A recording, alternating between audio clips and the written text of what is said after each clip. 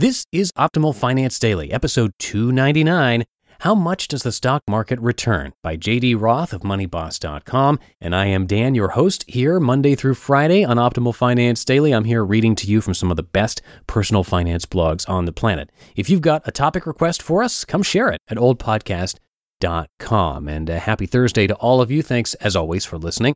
I am back today with a post from J.D. Roth talking about historical stock market returns and if that's the best way to invest your money.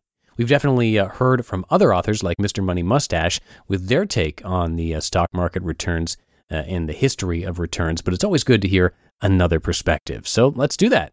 Let's hear JD's take as we optimize your life. How Much Does the Stock Market Return? By J.D. Roth of MoneyBoss.com. One of the fundamental principles of the Money Boss philosophy is that your profit, or savings if you prefer, ought to be invested for long-term growth. You should use the magic of compounding to create a wealth snowball. Naturally, you want to put your money into an investment that offers a reasonable return and acceptable risk. But which investment is best? I believe, as do most financial experts, that you're most likely to achieve high returns by investing in the stock market. So how much does the stock market return? In Stocks for the Long Run, Jeremy Siegel analyzed the historical performance of several types of investments. Siegel's research showed that for the period between 1926 and 2006, when he wrote the book, stocks produced an average real return of 6.8%. Real return, meaning return after inflation. Before factoring inflation, stocks returned about 10% annually. Long-term government bonds yielded an average real return of 2.4%. Before adjusting for inflation, they had a return of about 5%. And gold had a real return of 1.2%. In the long run, gold offers investors protection against inflation, writes Siegel, but little else. My own calculations, and those of Consumer Reports magazine, show that real estate does worse than gold over the long term. I come up with a real return of just under 1%. Siegel found that stocks have been returning a long-term average of about 7% for 200 years. If you'd purchased $1 of stocks in 1802, it would have grown to more than $750,000 in 2006. And if you'd instead put $1 into bonds, you'd have just $1,083.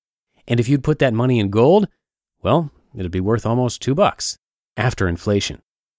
Siegel's findings aren't unique. In fact, every book on investing shows the same thing. Over the long term, the stock market produces an average annual return of about 10%. Note, as much as I love Dave Ramsey's advice on getting out of debt, he's notorious for providing misinformation on investment returns. He argues that you can expect to earn 12% in the stock market. This makes a lot of people, including me, tense. You can't count on earning a 12% return from stocks. You're going to earn more like 7% after inflation, and I'd argue that in order to give yourself a margin of safety, it's better to assume 5% instead. Average is not normal. Over the past 200 years, stocks have outperformed every other kind of investment. But before you rush out and sink your savings into the stock market, you need to understand a couple of things. First up, it's important to grasp that average market performance is not normal. In the short term, investment returns fluctuate. The price of a stock might be $90 per share one day and $85 per share the next. A week later, the price could soar to $120 per share. Bond prices fluctuate too, albeit more slowly. And yes, even the returns you earn on your savings account change with time. Just a few years ago, high-interest savings accounts yielded 5% annually in the U.S. Today, the best accounts yield about 1%. While it's true that stocks average a 10% annual return, it's rare that the stock market produces a return close to that average in any given year. Recent history is typical. The S&P 500 earned an average annualized return of 4.24% for the 15-year period ending in 2014. But only 2 years, 2005 and 2007, generated stock market returns close to the average for that time span. Note, this 15-year period has one of the lowest rates of return on record. Short-term market movements aren't an accurate indicator of long-term performance. What a stock or fund did last year doesn't tell you much about what it'll do during the next decade. Because of their volatility, stocks outperform bonds during only 60% of one-year periods, but over 10-year periods, that number jumps to 80%. And over 30 years, stocks almost always win. Stocks for the long run. The best way to build your wealth snowball is to invest in the stock market. Doing so is likely to offer you the highest rate of return on your money. And the best way to approach stock market investing is to take the long view. Forget about what the market does today or tomorrow. Focus on the future.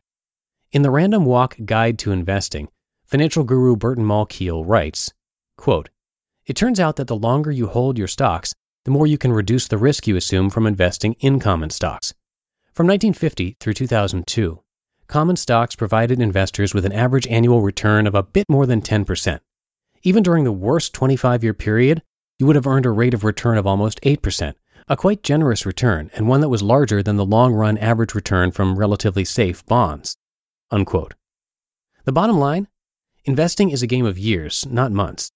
Don't let wild market movements make you nervous, and don't let them make you irrationally exuberant either.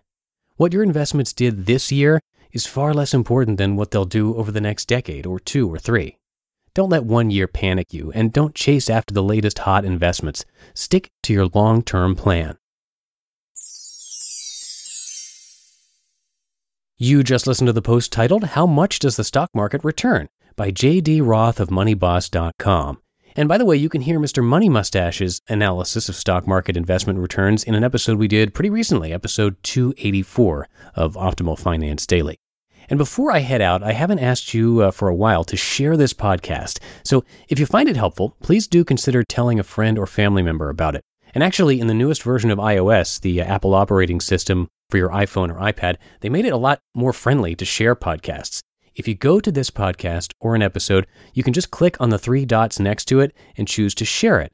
If you send it as a text message, a friend would then actually be able to play it right from there. Of course, if you don't have an iPhone or iPad, or even if you do, a nice and easy way to share the show is to simply show someone how to subscribe right there on their phone. Something like 40% of people in the US still don't listen to podcasts, so we definitely have a lot of sharing to do. And that's going to do it for episode 299. Now, tomorrow will be a little bit different as we mark a milestone, our 300th episode, but nothing too crazy, you'll see.